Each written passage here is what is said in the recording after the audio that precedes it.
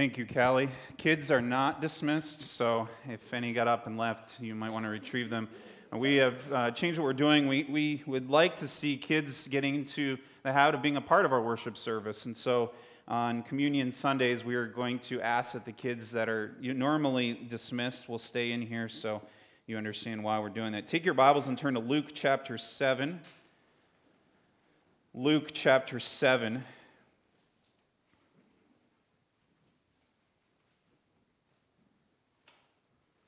Luke chapter 7, and we will be there just a few moments. This is kind of an introduction message, if you will, into our Vision Sunday for next week. So I want to take the time to go through really kind of a hard attitude that we need to have as we head into next week. If you've been in my office before and you're observant, you probably noticed that somewhere on my shelf I have displayed a baseball. Some have asked me about it, some haven't. You've maybe noticed it, maybe you haven't. This baseball is special to me and for a couple of reasons. Number one, it was given to me by my brother a few years ago. He was at an event, and this individual was there, and he signed it, and so it was a gift from my brother, and so I appreciate it. Also, another reason it's significant is because of who signed it. The man that signed it is a man by the name of Gary Carter. Any of you ever heard of Gary Carter? Okay, a few people. Didn't expect many to hear of Gary Carter. In case you haven't figured out, Gary Carter played baseball. Okay, he wasn't a football player. Well, actually he was, but that's another story. But I keep this baseball in my office because it's special to me. Well, why is it special? I told you part of that. I started following sports when I was 8 years old, and that's when I first started following professional sports really seriously. Before that, I kind of knew about it, but I didn't really pay much attention. When I first started following, really the only team I cared about was the New York Mets. I grew up in Connecticut, and if you want to know a little glimpse into my personality, my entire family in Connecticut, you either cheered for the Red Sox or the Yankees, except me. I cheered for the Mets. There was a few of us, not many, but I decided I was going to be different. My whole family cheered for the Red Sox. I decided I was going to cheer for the Mets. And so I started following them, and I was very faithful to them. I was incredibly faithful to the team. In fact, I knew everything about the New York Mets. When I was 10 years old, I started to deliver the morning newspaper. Every day, I would get up early in the morning, 5:30, and I would go out and I would have to take the newspapers and deliver it to, I had probably about 40 to 50 customers that I delivered to. But before I would deliver, I would actually sit down and read the sports section. I would read about the New York Mets players. I would read about the individuals that were on the team. And I could tell you anything you wanted to know. I could tell you, I knew the batting order of the New York Mets. I knew the average of each player. I knew everything about them as much as I possibly could. Well, one of my favorite players was Gary Carter. Gary Carter was the catcher on the team. He was an interesting guy. He worked hard. He was a good guy. I've read about him after the fact, and he was a nice man. And I knew a lot about him. I knew how many home runs he had. I knew his batting average. I knew that he was actually in college or in high school. He was a well-known football player, and he was recruited by USC to be their quarterback, and decided that he didn't want to go to college and play football, and so he ended up going to baseball. I followed his career. He was drafted by the Montreal Expos and then went to the Mets, and after that he traveled to a couple teams and ended up in Montreal again. In 2003, he was placed into the Hall of Fame. In 2011, he was diagnosed with a cancerous brain tumor, very severe, and within a matter of, I think it was 6 months, he died. Here's the thing. I know a lot about Gary Carter, but I never knew him. I never had a relationship with him. But I think many people in churches today, you know a lot of stats about God. You can describe God. You don't really know him. You don't have an intimate relationship with him. And I'm not saying that about everyone in here. I'm not even saying that about a large group of people in here, but I can guarantee there are people here that would define. In the Bible, there was a group of individuals who were like that. We know them as the Pharisees. The Pharisees knew a lot about God. They could tell you everything that the Old Testament said, but they did not really know God. In fact, Jesus defined them this way. He said, "This people honors me with their lips, but their heart is far from me." Unfortunately, I think that verse describes many people today. I think that verse describes a large population of Christians in our churches throughout our nation today. And so I want to ask you a very simple question this morning that I'm going to lay out the entire time. And actually, there's a number of questions I want to address with you. And I want you to really be honest with yourself. And I want to ask you, do you have a knowledge of God, or do you have a relationship with God? Let's look at the passage that we're looking at this morning in Luke chapter 7, and I will read. I don't have it on the screen so you can follow along in your Bibles. In Luke chapter 7, starting in verse 36, and we will read all the way down to the end of the chapter. One of the Pharisees asked him to eat with him. And he went into the Pharisee's house and took his place at the table. And behold, a woman of the city who was a sinner, when she learned that he was reclining at the table in the Pharisee's house, brought an alabaster flask of ointment. And standing behind him at his feet, weeping, she began to wet his feet with her tears, and wiped them with the hair of her head, and kissed his feet, and anointed them with the ointment. Now when the Pharisee who had invited him saw this, he said to himself, if this man were a prophet, he would have known who and what sort of woman this is who is touching him, for she is a sinner. And Jesus answering said to him, "Simon, I have something to say to you." And he said, "Say it, teacher." A certain moneylender had two debtors. One owed him 500 denarii and the other 50. And when they could not pay, he canceled the debt of both. Now which of them will love him more? Simon answered, "The one, I suppose, for whom he canceled the greater debt." And he said, "You have judged rightly." Then turning towards the woman, he said to Simon, "Do you see this woman? I entered your house. You gave me no water for my feet, but she has wet my feet with her tears and wiped them with her hair. You gave me no kiss, but from the time I came in, she has not ceased to kiss my feet. You did not anoint my head with oil, but she has anointed my feet with ointment. Therefore I tell you, her sins, which are many, are forgiven. For she loved much. But he who is forgiven little loves little." And he said to her, "Your sins are forgiven." Then those who were at the table with him began to say among themselves, "Who is this who even forgives sins?" And he said to the woman, "Your faith has saved you. Go in peace." Let's pray.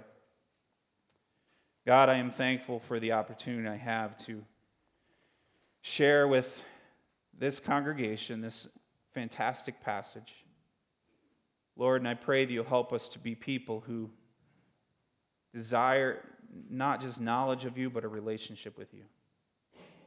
Pray that you'll help me to share your words, not my own. We ask this in your name. Amen. I want to give you a background of the story that's taking place here. Jesus is preaching in Galilee, and he's been preaching in Galilee for about a year. The common people had received him gladly. In fact, this is a point of his ministry where he's very popular. And a lot of it has to do with what he's doing, not really necessarily what he's saying, but what he's saying is interesting as well. But at this point, he's doing a lot of miracles. He's healed a leper. He's healed a paralytic. He's dozens of other people had been healed. He cast out a demon from a man. He raised the widow's son from the dead. All this had taken place before the events we see here in chapter 7. So the people loved him. But the Pharisees had already grown cold to his influence. Why? Well, Jesus didn't come and pander to their crowd. He didn't come and say nice things to the Pharisees. In fact, on occasion, he would say things that ruffled their feathers, and he challenged their rules. We just went through a series on the Sermon on the Mount. They did not like the Sermon on the Mount because it questioned them. And so they didn't know how to respond to him. They didn't like him, but they didn't know what to do. The people liked him. And so how do we handle this guy? Do we just quietly ignore him? Or maybe possibly we publicly oppose him? I don't know if that's a good idea. The people like him. Or maybe we attempt to entrap him, do something to get Jesus to do the wrong thing. And many of them started to do that. Or maybe we find some other way to destroy Christ, but we've got to do something. Here's this guy, Simon. He's a Pharisee. And I think he found that he thought he had a way to take care of the problem. He decides maybe what I'll do is I'll humiliate him. And so he does what is very common in that day. Jesus would have been going, and he would have often gone to the synagogue, and he would have, being in the synagogue, he would have taught. This was a very common thing. Jesus was viewed as a rabbi. We even see in the passage that Simon says to him, calls him a teacher, which is a rabbi. And so they had this understanding, and so it would have been a very normal thing for Simon, the Pharisee in the area, probably a well-to-do Pharisee, to invite the visiting rabbi in. And so he invites Jesus over for a meal. As I said, this would be very common. Maybe Simon was doing this out of obligation. This would have been expected for the Pharisee to invite the visiting rabbi. Maybe that's what he was doing. Or maybe he was doing that because he was trying to find a way to discredit Jesus. Whatever his motive, it's unclear. We see he invites him over. Jesus should have been an honored guest. Jesus should have been treated special, but we see by Jesus' own words that he wasn't. There were certain customs that Jesus mentions that should have been commonplace when you invite a guest over your house, just as there is today. Customs that when entertaining guests, number one of them would have been the kiss of greeting. The common method of greeting in the time of Jesus would have been a kiss. We see this method used throughout Scripture. You see when people greet that they oftentimes, I just read through the book of Genesis this week, and I see that many times throughout the book of Genesis they meet someone and they kiss them. It's a common thing. Even in today, there's still certain cultures that do that. I've been to Uruguay a couple times now. In Uruguay, it's very common. You go up and you kiss each other on the cheek. So it was a normal course of what they would have done. And if the person is of equal social rank in the Bible times, in Jesus' time, if they were of equal social rank, then you would have kissed them on the cheek. Maybe one, maybe both, depending on your relationship with them. If the person was of high honor, then the custom was to kiss their hand. If they were really high honor, then you would get down on your knee and you would kiss their hand and to show them great respect. To not greet this way was an insult. To not greet this way was almost a slap in the face. It would be equivalent today to having someone over your house and having a group of people and have one individual that you don't even talk to. It's an insult. Simon does not greet Jesus with a kiss. We see the second thing is water for the feet. In that time, they would have ate in such a way that was interesting. The table would be almost to ground level. They would have pillows all around, and they would lay on with their elbow kind of on their face like this, and lay down, and their feet would be behind them. It was a time period where everything was dusty. Israel was dusty, and they would walk around, and the roads were all made of dirt and dust, and so just in the course of walking around, your feet would get quite filthy. So the common practice is if you came into a home, if you highly respected the guest, then what would take place is the guest would walk in and you personally, as the host, would go and wash their feet to show respect to them. Maybe you are a little bit more wealthy and that's not the way you treat her. Maybe it was just a regular guest. You might have them come in and have your servant come over and wash their feet. Maybe it was just someone who was passing through and you didn't see them as being that honorable or that great. You would at least give them water and say, here, you can wash your own feet. We see Simon didn't do any of those.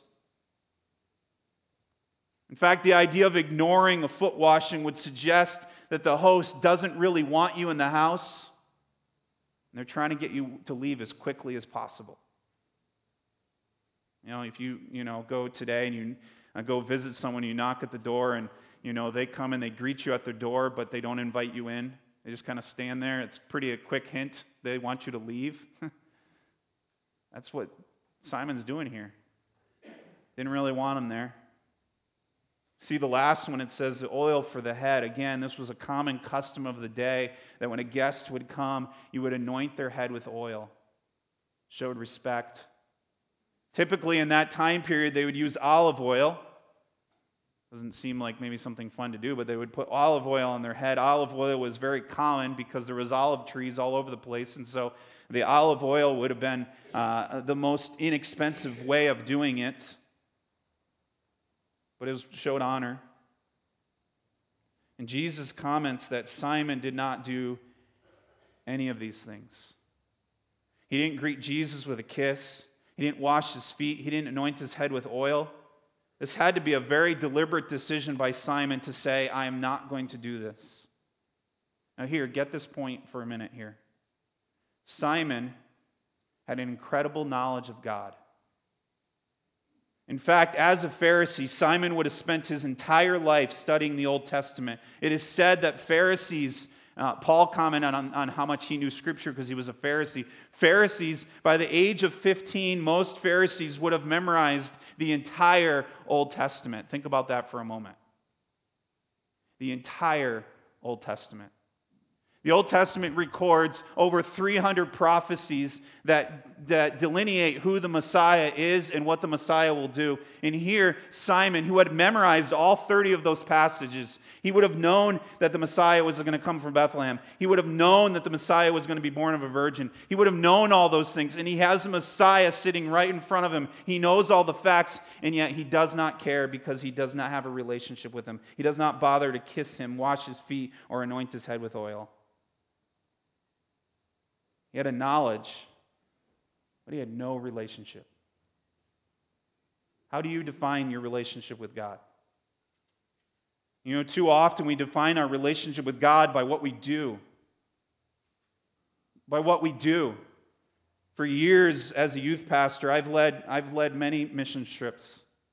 And every time I go on a mission trip, what I do is we're going this summer, and I've done it, by the way. I've only had two applications turned in, so if you're planning on going, please do that. But every time I have people fill out an application. Why do I do that? Well, there's a number of reasons. But one of them is I want to gauge the individual where they're at in their relationship with God. And so almost every trip I will ask a question. One question in very similar way, sometimes a little different wording. I will ask this question: how do you define your relationship with God? Or I'll say it this way: describe your relationship with God. What I find is interesting is that inevitably I get very similar answers, whether it's from teens or whether it's from adults. I get something like this: well, I got saved here. Or I'll get this: well, I try to read my Bible. Or, well, I've been in church my whole life. And honestly, none of those describe a relationship with God. I got one this year that I saw, and I was like, this person gets it. And they said, He is my Lord and Savior, and I love Him dearly. But how do we define our relationship? We often base our relationship on what we do, what we know, what we think. We don't base our relationship on the right thing. We focus a lot on what we know. Much of what the Pharisees held onto for their religion was based on knowledge, based on fact, but yet we do the same thing. We go to Bible studies, we go to Sunday school. We're proud of the fact that we read through the Bible in a year, not bad things. You grew up and you went to vacation Bible school every summer. Sometimes, some of you, if you're of the right generation, you went every week of the summer. You're in here, you went through Awana, you got your Timothy Award, still sitting at home. You've memorized all of this passage of Scripture. And don't get me wrong, none of that is wrong. It's not wrong for us to memorize Scripture. In fact, Jesus, in His preaching, referenced, read, and quoted Scripture over and over and over again. Jesus knew the Bible. It's not wrong to know the Bible. The problem is, knowledge is not intimacy. Knowledge is not relationship. You can have knowledge without intimacy, but you cannot have intimacy without a growing knowledge. Let me give you an example of this. Let's say I was to hand out surveys to all of you, and I say, okay, I want to find a little bit more about you. So I hand out a survey to you, and I ask you questions like this. What's your favorite kind of candy? What is some funny stories about you? What is your biggest fears? You know what? I have knowledge about you, but I may not have intimacy. I may not have a relationship.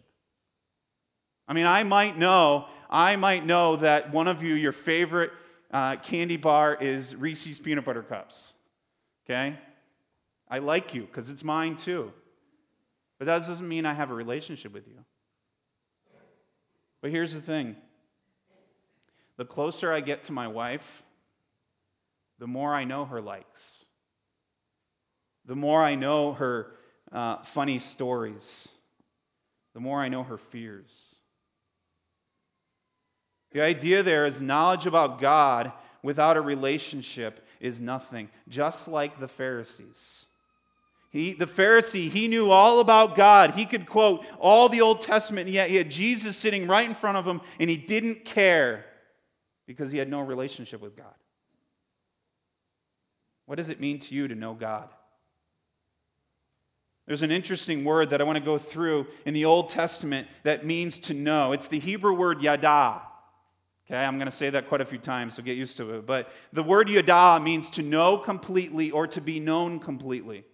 It was a term that was used oftentimes in the Old Testament as a covenant term. It was a term of a covenant relationship that you may have with someone. And it is the idea of an intimate relationship. And so because of this relationship, you establish a covenant.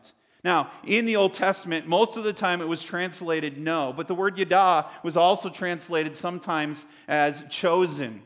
I'll give you an example in this passage in Genesis. This is a passage where, if you remember the story where the Lord appears to Abraham and he says he's going to destroy Sodom and Gomorrah, and he has other men with him, and these other men then go from visiting with Abraham to Sodom to talk to Lot. And as they're getting ready to do that, the Lord turns to those other men and begins to describe his relationship with Abraham. And he says this, "For I have yada him, that he may command his children and his household after him to keep the way of the Lord, so that the Lord may bring to Abraham in what he has promised him." What is he saying in that passage? He's saying to those individuals, those other men who are with him, he's saying, I have a relationship with Abraham. And I have known him, and because I have known him, I have a personal relationship with him. I have entered into an unbreakable covenant with him. This word was an ancient word. It would often be used between one king and another that built a relationship, and they said, I've made a covenant with you that we will keep true to our word. It's interesting, if you look in Scripture, the first time that this word is used in Scripture is in Genesis chapter 4 and verse 1. And it's talking about the relationship between Adam and Eve, and it says this, "Now Adam knew," or yada, Eve, his wife. We often think of that as a physical relationship, and it is, but there's more to it than that. Adam was faithful to the covenant of marriage to which he and Eve had entered. A covenant which meant he would have a spiritual and a physical oneness with her and she with him. And they would have no such relationship with anyone else. It was a commitment to that. This physical relationship in marriage is an essential part of being one. We understand that, but yet it's more than that. The physical relationship does not exhaust the meaning of the word know in this passage. Though that's what we often think about, but it's more than that. There's this covenant sense to the marriage relationship. To know one's spouse means to be faithful to one's spouse, not only in the physical relationship, but also in all other aspects, in support, in comfort, in friendship, in service. And so what God was saying here was Adam had a covenant relationship with Eve, a permanent covenant relationship where he knew her intimately, not just physically, but in every aspect of their relationship. You know, that word yada appears throughout the Old Testament.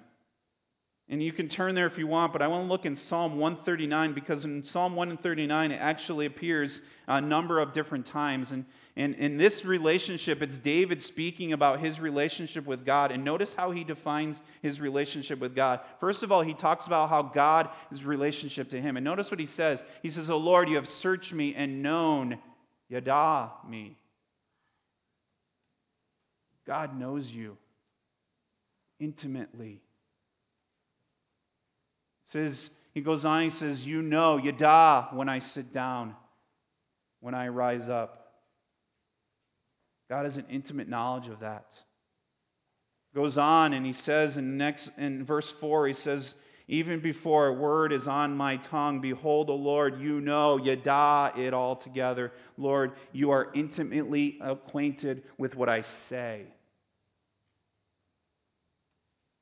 Goes on in verse 14, and then he switches it. And in this verse, it's now David speaking back to God, saying, "God, and I know you." Look what he says there in that passage. "I praise you, for I am fearfully and wonderfully made. Marvelous are your works. My soul knows it very well." My soul, yada, my soul is intimately acquainted with you. Verse 23, he sums up the chapter and he says, "Search me, O God, and know, yada, my heart. Try me and know, yada, my thoughts." What David is saying in this passage is he's acknowledging a relationship that is more than just a head knowledge. It's more than just a surface. It's an intimate covenant relationship that cannot be broken. We look at the New Testament. The New Testament uses a different word. But Paul elaborates on that word in Philippians when he says this. Describing his relationship with God and his desire for God, he says, "that I may know him." But notice what he says. He doesn't just say, "I may know him," because if we stop there, then we can say, yes, Paul knew God, knew the relationship with God. Remember, Paul was a Pharisee, so just like Simon, he had memorized all of the Old Testament. He knew God, but it's not just enough there. He says, "that I may know him and the power of his resurrection." Then notice what he says next, "and may share in his sufferings, becoming like him in death." Notice what Paul says there is that his definition of knowing is more than just a head knowledge, but the sharing, which is an intimacy. It's an intimacy. You know, the Pharisee, Simon, had a head knowledge of God. And a lot of times we're the same way. We're proud of who we are and what we do. We're proud of the fact that we teach a Sunday school class, or that we serve God in this way, or that we sing in the choir, or that we're a deacon, or that we're a trustee, or that we're a pastor. We're proud of those things, and those aren't a bad thing. But I want to look at a second individual in this story. Look back, if you will, at Luke chapter 7. And we see a woman who is described as a woman of the city who is a sinner. Now, it could be that as a sinner that she was unfaithful to her spouse. It could be that. Scripture doesn't tell us. Most likely, based on the wording that is used, most likely she was a prostitute.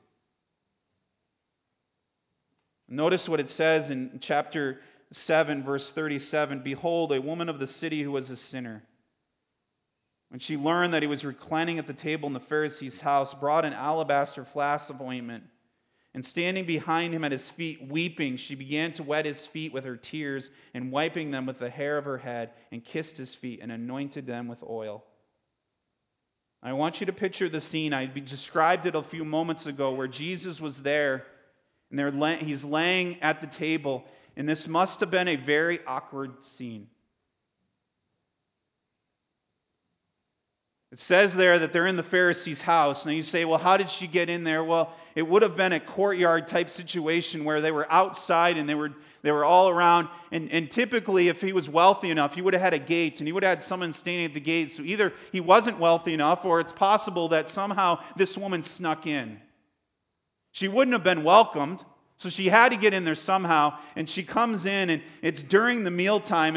And what causes her to come in? Why would she come into this situation? No one there would have liked her. I don't know. Scripture doesn't tell us. Maybe it's possible that she had heard, somewhere along the way, she had heard Jesus preach.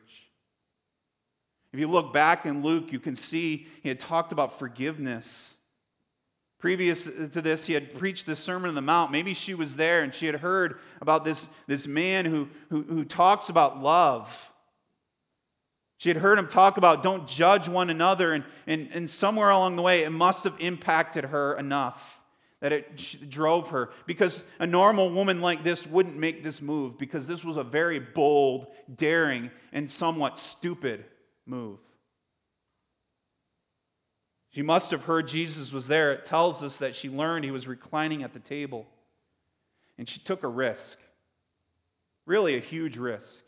I mean, remember for a moment, whose house is this? This is a Pharisee's house. We have other occasions where a Pharisee is there and men are gathered, religious men. And remember the story where they brought the adulterous woman into Jesus and they said, shouldn't she be stoned? What was the reason for that? Because an unfaithful woman would be taken out into the streets and stoned. So here this woman took a huge risk coming into a Pharisee's house, risking really death. But she doesn't care. She doesn't have the knowledge that Simon has. She doesn't know the Old Testament. She probably doesn't know hardly any of the law, if any at all. She doesn't care. She's desperate because the man that she sees there is a man that she knows can change her life. So she's desperate. And picture what happens here. Jesus is at the table. He's reclining. She comes in and she comes up behind him. And as I said, Simon never washed his feet, so his feet would have been filthy. Would have been dirty, dusty. She doesn't have water. But notice what Scripture says. She begins to weep. She begins to weep, and as she's weeping, the tears are flowing, and she uses the tears to wipe his feet. Now think about that for a moment. How much weeping must she have done for there to be enough tears to wash his feet? This wasn't a simple, oh, there's a tear coming down his cheek. This was a broken bawling that was taking place. And it's all over. She begins to clean his feet, maybe at first with her hands, but then she needs a towel. She can't ask for a towel. Simon's not going to give her a towel. Simon's not going to permit that the servants give her a towel. So what does she do? She takes another bold move. The Bible says she begins to take her hair. Now, let me explain something to you for a moment. In the Jewish culture, a woman always wore her hair up. For a woman to wear her hair down around anyone except for her husband was sin. For her to even have her hair down was sin, and yet she takes her hair down and she begins to use her hair to wipe Jesus' feet. And I mean, think about the outcome of that. Her hair would have now been dirty and nasty and grimy. But she doesn't care. Can you imagine the disgust? We see it in the way that they responded, the disgust of everyone standing around thinking, what in the world is this woman doing? Even the disciples would have been thinking, what is this woman doing? She didn't care. She then takes her perfume. She would have probably had a flask around her neck of perfume.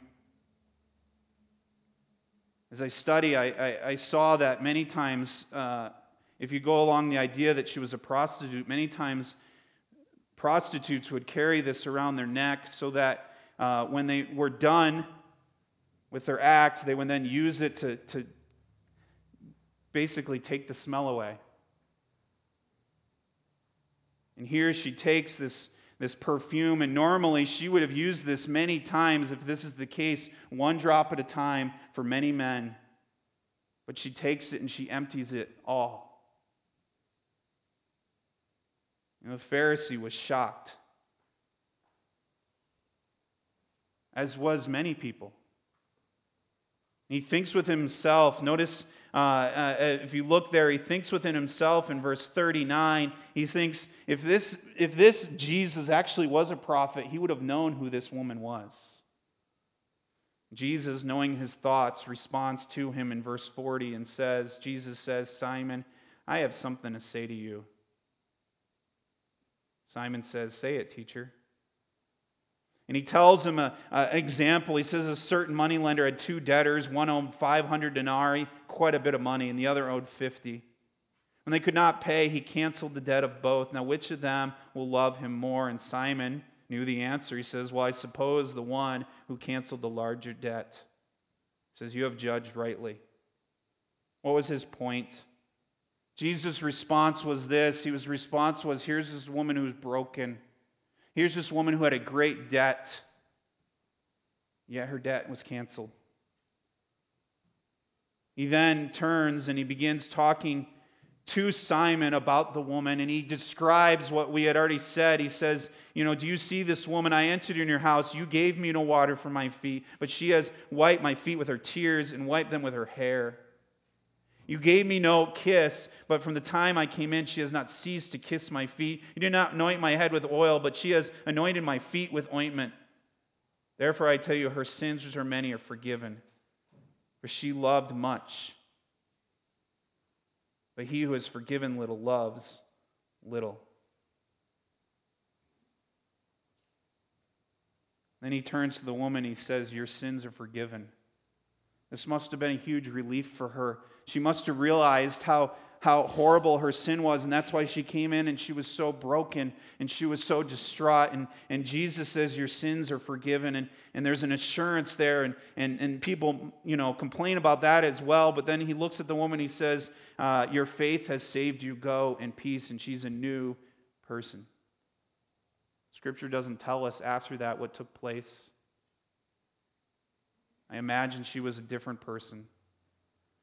But I want to ask you a question. And then we'll get into the outline, which will take us not much time at all. Of those two people, the Pharisee or the woman, which one do you identify with the most? I think if we're honest, most of us would say the Pharisee. But which one had the right relationship with God? It was the woman. The Pharisee knew much about God, but he missed who God really was. The broken sinner desired for forgiveness, and she laid out her heart to God in desire for a relationship. So in closing, I want to give you 3 questions to ask yourself and to evaluate with yourself, in which each one, I want to give you a word that goes along with it. So we'll just do this in closing. Do you have a knowledge of God or a relationship with Him? Do you have a knowledge of God or relationship with Him? Knowledge is not wrong, but knowledge does not guarantee a relationship. Knowing God does not guarantee that you have a relationship with Him. However, a growing relationship with Him guarantees a growing knowledge of Him. The word I want you to think about is the word intimacy. I've said it a few times. It's the idea we talk about in the Old Testament of knowing God. Do you yada God? Do you have a relationship with God? Do you know Him? Not like 2 plus 2 is 4, but do you know Him like one who has changed your life? Do you have an intimate relationship with Him? Are you here this morning and you can quote passage after passage after passage, but if you stop and really think about it, there's no relationship. There's a dullness there. Your head is full, but your heart is not. The second question I want to ask you is, do you understand how much you have been forgiven? We see when Jesus talks about the story of the moneylender and how he had these 2 debtors. Every one of us in here are a debtor to Christ. Every one of us in here have sinned, and because of our sin, we need a Savior. Jesus died on the cross not to cover His sins, but to cover ours. How often do you comprehend that fact? How often do you comprehend that truth, that Jesus died on the cross for you? The second word that we need to look at is the word gratitude. Your gratitude should push you to change. This woman was so pushed, so driven because of her brokenness that she was willing to sacrifice what she had. She was willing to change. And the last question I want you to ask, and this is really a springboard into what we're going to talk about next week, is do you serve out of intimacy with God or out of duty? Why do you do what you do in service to God? I am far from obtained to perfection. But you know what I find out? The more and more I understand what God has done for me, the more broken I am. And the more broken I am, the more I want to serve Him. Not as a requirement, but as a response. You know, I grew up in church, and as a young kid, I was told you need to serve, you need to serve. And so I found as a young kid and as a teenager getting involved in service, and my motives oftentimes were so wrong. My motives were, as a young kid, it was, I remember the first time I ever worked in Awana, I was a ninth grader, and I worked in Awana, and it was fantastic because I got to get out of the service, and I got to be in charge of little kids. You know, as I get closer in my relationship with God, I become more aware of my sin. And as I become more aware of my sin, then I do not serve out of requirement, I serve it as a response. And the word I want you to think about is service. Next week is our Vision Sunday. And our vision for this year is really rather simple. If you've followed what we've been doing the last few years, then you probably already know what it is, but our vision for this year is that I want us as a church to serve. I want us as a church to find ways to serve others, not because we are better, not because we have to, but because we have such a response to the forgiveness of God that we have nothing else we can do but serve. That woman did what she did, not because she was required. That woman did what she did because she did not know any better way to thank God for forgiveness. She didn't care the risk. She didn't care the humiliation. She didn't care the mockery. None of that mattered. As a church, what about you? What is your response in service to God?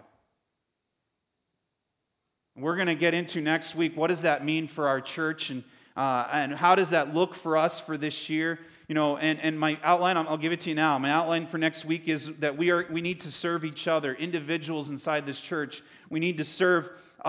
We need to serve the church itself and serving in areas of church, but we need to serve the world. We need to be a people who are about service. I'm excited about what God has for us for this year. And next week, I want to give you ways that we're going to serve. And I don't want to make it more cumbersome for you. I don't want to make it more of a burden. I want to make it, we have talked about it, and we want to make it something where you serve and it's a thrill to serve God because of what He's done for you. I challenge you to think about that. I asked you the question at the very beginning, do you have a knowledge of God or a relationship with Him? That's what I want to close with this morning. Let's pray. God, we are thankful for who You are. God, I am thankful that I do have a knowledge of You. Lord, I know You're holy. I know You're righteous. I also know I have a knowledge of myself, and I know that I am wicked. I'm a sinner. I try to do what's right to please You, but as Paul said, the times when I try to do right, I fail. We try again and we fail. But Lord, by Your grace, You give us victory. By Your grace, You give us the ability to fight those things and to defeat them little by little, bit by bit. And Lord, my response to You can be only of service. My desire is to have a relationship with You. to know you the same way I know people around me that matter to me. Lord, I pray that you'll be with each person here. Lord, we start with maybe there's those here that don't have a relationship with you because they've never come to a place where they place their faith in you, like this woman did, or they've never really trusted in you for salvation. Lord, I pray that you'll help them to see that your Holy Spirit will convict them and they'll make that decision. Lord, I pray that you'll be with Christians who maybe are battling a false view of you. They have a knowledge, but they don't have a relationship. I pray that you'll help them to have that desire. Give us a passion for you. Lord, we ask this in your name. Amen.